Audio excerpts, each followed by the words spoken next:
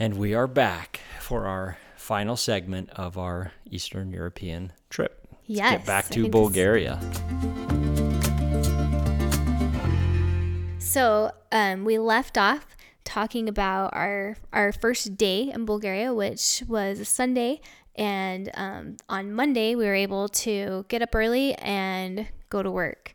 So the two guides, or the two contacts, government officials contacts that we had, their names were Nina and Lucy. And they came and picked us up on a little bus early in the morning. And 7:30. First thing. In Armenia, we were starting at like 10 and 11 because they are night owls. They have like, did we talk about our 4-hour and 15-minute dinner there? I think we did. With over 20 toasts. I think we did. So we were used to that. And in Bulgaria, whole different, all business, 7:30 pickup time. Yes. So we got on this bus and just drove for like 2 hours first thing out to Roman. Yes. To see an institute out there. And an orphanage, yeah. This was one that Nina explained that they were choosing to take us to this one because in Bulgaria, they are doing a deinstitutionalization, I think is what they're calling it, where they're trying to eliminate large orphanages and institutes because they, recognized that was not the best way to care for the children. And so they were trying to break them up and to put them in homes and places where there was a smaller number to care for. 15 is what their max that they were hoping for in these places. So the one that we went to had at least 15. I'm not sure. It seemed like more. It had quite a few more, yeah. But we went to this institute. And Brady, what were your impressions as we arrived there? It was a small community kind of in the middle of nowhere out in the forest. And it was a very repressive, like kind of a rundown big building, like very big building, very rundown, but not rundown as in like ghetto rundown. It was just an old building. Like this was guaranteed built in the communist time that was there. And so my initial feeling was like they're doing the best that they can with what they've got here, but it's definitely not the Hilton. Yeah, I felt like that was kind of a hard one to go into for some reason. And honestly, like I feel like a large part of it was the smell for me because the workers and, a lot of people smoke. And so just like there's that very strong smell of cigarettes inside, which, every room. Everywhere you went, you couldn't escape it. It was just everywhere. So I think I kind of started off with a little bit of a headache and like wishing that it smelled better. Yeah, that didn't impact me quite as much. But when all of the tenants, they call them beneficiaries, come in, the room lights up, and they were so happy to see us. And these are all kids. I think the youngest kid there was maybe 3 or 4, yeah, and the oldest was 20s, I would say, mm-hmm. And everywhere in between, all ages, boys and girls, all different types of disabilities. There was one individual that had Down syndrome. He was 16. We mm-hmm. later found out, the nicest, which we were sad about boy. Because that means he's aged out. Yep. Like just the cutest boy that I know we could have got a family for if we had a couple of, if he was 14. But yeah, awesome family or awesome kids in there. Yeah, they were cute and they were excited. We had taken them some treats, and so they started passing the treats out, and they were pretty excited about that. And then they were excited as well just to see the team and to be able to have some attention and just get to play with us a little bit. The ride out gave us a chance to be able to talk with Nina, who is the in-country attorney that works with Carolina Adoption Services. We found out that Nina is an adoptive mom. She's, in fact, I think the only person I've ever met on these international trips that had adopted. Actually, Soraya has adopted Julie. Mm-hmm. But yeah, Nina was awesome. Like super, professional gal, different than I'd say what we experienced in Armenia, where they're just so like hugs and presents and just, very, like grandma's pantry. And there in Bulgaria, definitely more professional, but really like Nina, she was very willing to help. like very willing to do whatever she needed to get things done. Yeah, you can tell she's definitely an advocate for the children. But in learning about this, Bulgaria is actually a country that is very progressive by way of adoptions. I think they're ranked third in the world right now for most international adoptions. I believe it was around 81, if I'm not mistaken, that they did this last year. The only two that are ahead of that are India and Colombia, believe it or not. But they have a great program, and so we're learning a lot about their program. And interestingly enough, as we were visiting, we learned that there's not a lot of children that have Down syndrome in Bulgaria that are eligible for adoption. That in particular, children that come into the system that are younger, they don't even make it like onto the list, because there's actually families that are on a wait list to adopt children with Down syndrome in Bulgaria, which I thought was really interesting. Yeah. So they have a pretty good program set up for that. So that was exciting to see the way that they are handling that need there. So the Institute director, she was really excited and proud about the progress that they're making there at the Institute. And she took us on a tour, and they are updating they're updating the entire thing, actually. Yep. They're updating the bedrooms, and they're putting in a kitchen where the children can learn to cook. And so they're doing as much as they can, like Brady said. They're really, like making the best of just a hard situation. So that's always inspiring to see on these trips, and thankful, that we were able to see that. I was going to ask you, what was your favorite part about Bulgaria? My favorite part about Bulgaria, I think that it was that in these visits, it was meeting the women that take care of the children, because you could just tell that they have like a heart for it and that they want the best for the children. And I just admire their fortitude to be able to, take these kids who are in tough situations and just try and help them, and just try and like make the best of tough situations. Awesome. What was your favorite part? I would say the work that we did with the ministry and the individuals that were there, that were the government officials. And so we had a chance to meet with them. And the director, I don't recall what her title is, director for the ministry, for the government. She's awesome. She's been in that role for over 20 years. She helps a ton of kids. She gets it. She understands it, very proactive in making sure these kids are getting adopted to the best extent that they can, operating within the rules that they have. That's, there's always rules that are in the countries that are there. But she was super, super proactive. And I get why Bulgaria does so well with international adoptions right now. So that was awesome. A huge win that we had from all of these meetings is we shared with them that we do specialize in children that have Down syndrome and placing children that have Down syndrome. And that's when they explained to us that, these kids that are younger, let's call it under the age of 6, they immediately get picked up. But they said that they do have a fair amount of older children that are out there that still are eligible for adoption. And it looks like we are going to be able to get that entire list for all of those children that have Down syndrome that are, let's say, older than age 6. Yeah, that will be a positive thing. And that was one thing that was like the best thing about this trip in both countries, is just being able to identify children that need to find families. And so hopefully we can be able to help push that along and find those families. I will say I loved the food in Bulgaria. I was having a lot of fun with that. You did like the food. Why don't you tell us about your best meal there? Well, I had a lot of best meals. And what I did was, you go to these restaurants. So every night we had dinner, and you'd go to an awesome Bulgarian style restaurant, and you cannot tell what is on the menu. So you have it's written in Bulgarian, which you can, in French or Spanish, like you can kind of like guess the word because it kind of looks like an English word. But here, this is a completely different alphabet. So you have no idea, literally no idea. And then on another menu, they'll have the translation, which does not translate well. I remember one thing made sense. That was on there was like pork knuckle. I thought, what is pork knuckle? And so what I would do is I would go to Nina and Lucy, and they did not like this at first, but eventually they warmed up to it. But I would just say, you pick. Like, you pick something that is a traditional Bulgarian dish, and they did not like that pressure, but they came to the table good with some pretty out there stuff They got you some good dishes. that You seem to like them. I would not have normally ordered, but I enjoyed that aspect of it. I think it seemed like the meal we had on your birthday was your favorite because they got you some ribs, and you like ribs, and you said they were really good. They were great. I ate those all the way through. Good barbecue ribs, Bulgarian style. Yeah, they did have some really good food.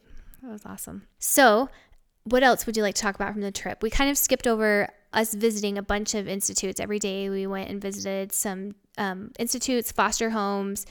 We learned about their foster care system, learned a lot about the kids that come into care, many of which are actually not orphans, that do have families that are hopefully reunited with their families. So it was eye-opening to be able to just see the similarities and as well as the differences between our country and their country. Well, the similarities that they have is that most of the children in the system, almost all of the children in the system are there because of neglect, think of children in the foster care system. They're there because they came from a really tough situation. And so Bulgaria does not have a lot of families that are just abandoning children just because they have a disability or that they, aren't going to care for that particular child. That most of the children in the system come from a neglect or abuse type situation, which is exactly like the United States. And so that was a big eye-opener for me. Yeah, that was eye-opening. So anything else? Oh, we did have an appointment with the embassy as well. That was awesome. And so do you want to talk about that at all? Fire away. So we were able to go into the embassy, which was kind of cool. That was the first meeting I went to. Brady went to several other ones at different places, but it was cool to go in and be able to see the work that they're doing in the embassies just to make sure that adoptions are successful, that they're legal, that they're following the Hague Convention. And the reason why I liked going to that meeting was because they shared success stories of children that have been adopted. And so it's always awesome to just like hear those success stories and to see pictures of children who come home to loving families and then just thrive and do really well. So I liked that too. They grilled us with questions. Like, they had really good questions. You can tell that they have been doing this for a long time and they knew their stuff. Yeah. So it was just neat to be able to see like that from that angle, from that piece of the puzzle, how all of this comes together with international adoptions. And so that was eye-opening for me. I liked that part. So we spent 12 days on these trips and we traveled to 2 different countries.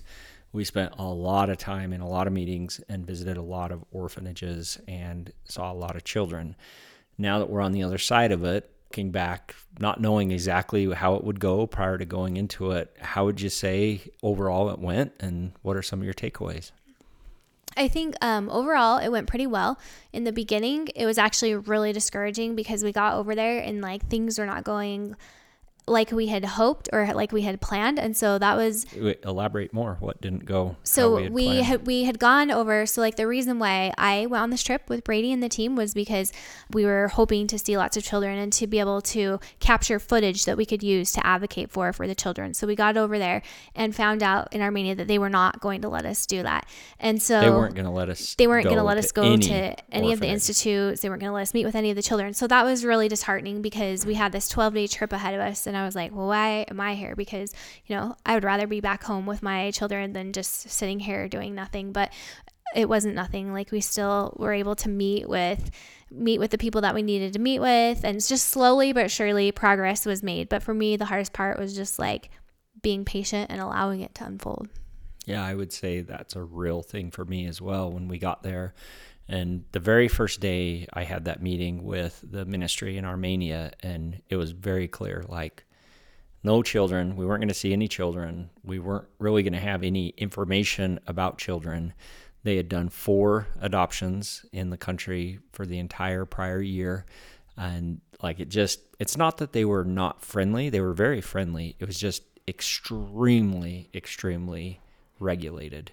And that was really discouraging because I felt similar to you where I'm like, oh my goodness, I've got our entire team over here and we're out of the office making this trip happen. There's cost that's associated with this. It was a pretty significant stress those first couple days for me, as we were just not seeing a lot there. And I would say that I want to give a huge shout out to Bonnie, because Bonnie gave great perspective around this. In fact, Bonnie had shared with me in a text message just a experience from a leader within our faith, President Nelson, who's a longtime leader. He turned 99 yesterday, which is awesome. But an experience about the responsibility that he had to open up Eastern Europe for the Church of Jesus Christ of Latter-day Saints, and how year after year after year it was just discouraging. And in this text that she'd sent over, that was an account of this, it talked about all the meetings that transpired and just the roadblocks and all of the things that they hit on, and yet he stayed the course, and in the end it worked out. And, we were only 2 days into this, not 9 years into this, but I felt that discouragement. And I remember thinking, like, you know what? I know we're supposed to be here. We felt strongly like we were supposed to be here. Let's stay the course. Let's change our mindset, and let's try and just make the most out of what we can do here. And so fast forward now that we're back, and just updates even from our prior podcast where we talked about Armenia, I had shared that we had 67 children ages 6 and under that they shared with us a list, and 23 of those that have Down syndrome. And an update that we just found out yesterday, is that Armenia is going to not only have shared that list, I've seen that list, but they are going to share pictures of the children that have Down syndrome, so that we can begin to advocate for them through pictures, as well as their information, ages, etc. So that's a huge win. We've already had tons and tons of families, dozens of families inquire, fill out an information form that we can get them information, and we are going to work 100% full speed ahead with Armenia. Yeah, we're excited for all the opportunities that exist there, and we hope that families will be able to come forward and see these children and be able to be united with them. The other thing that I would say that was I just loved it. And so we had shared we got to have dinner with the mission president and his wife, with the mission leaders in Bulgaria. And then we had that meeting with President Sterling in Armenia. And these are both, families that are from Utah that are living in Eastern Europe. It's a 3-year service mission. And just seeing the consecration that exists within them. And, the president and sister Nelson have their 14-year-old daughter that is there with them. And I can't even get my arms around, when I'm 14, my family moves to Bulgaria. I'm the youngest child, and I now am going to live the rest of my childhood in a foreign country in a language that I don't speak. That is a sacrifice. That is consecration. And I just thought that was really cool to see their example. Yeah, for sure. They are awesome examples. And like Brady said, that is no easy thing to just take your family and move over there and learn a new language and a new culture. And it's really impressive to see the humble work that they're doing there, and just their determination and their willingness to serve the people there. Yep. And I would say it was really fascinating to go to church and just have interaction with the members of the church that are over there, because these are faithful individuals. It's very, very small congregations. It's just very, very small. And President Nelson was sharing that, they have branch presidents that are on their third tour of duty. They have one that it's his third tour of duty, and he's 10 years into it now with this third tour. And it's just simply because they don't have the leadership. They don't have others that they could potentially call. And so just my heart goes out to just those faithful members of the church that have a strong faith and want to do what's right, but there's not a lot of support that's there. Yeah, it's impressive to see their determination and their faith to carry through with the responsibilities that they have there, and it's pretty awesome and admirable. Yeah, and I would say it was a big eye-opener for me to see the impact that those senior couples were having. Yes, they need senior couples so badly in those missions, and it was amazing to see the knowledge and the wisdom and the light that those senior couples can bring into those tiny little branches. They really need them. Well, we had talked about the Hardings and the great work that they're doing. There was another couple that was in Bulgaria, the Baileys, that I think she was Bulgarian and he was from Australian, was it? Or New Zealand. New Zealand, Yep. right. And they lived in New Zealand, but decided to serve a mission and got called to Bulgaria. But just the impact that couple is having, and the leadership and just the wisdom and the support that they bring to that branch and the surrounding branches is so needed. And senior couples, like, if there's anybody considering going that's a senior couple, like, they need you, and you would make a lot more impact and make a bigger impact for others out there than you would at home. I know that 100%. Yeah, it was a real thing to see that. Yeah, it was awesome. Well, we are back. It's been a little bit rough for me. The transition going over there was a lot easier than the transition coming back. But I think I'm back. Friday was my first day back in the office. It was a full day, and we have some exciting updates on things that have transpired just on that day that we'll share in a future episode. But we're excited. Like, it's good. And one thing that maybe we can touch on that happened over there just around our own adoption. You want to share about that?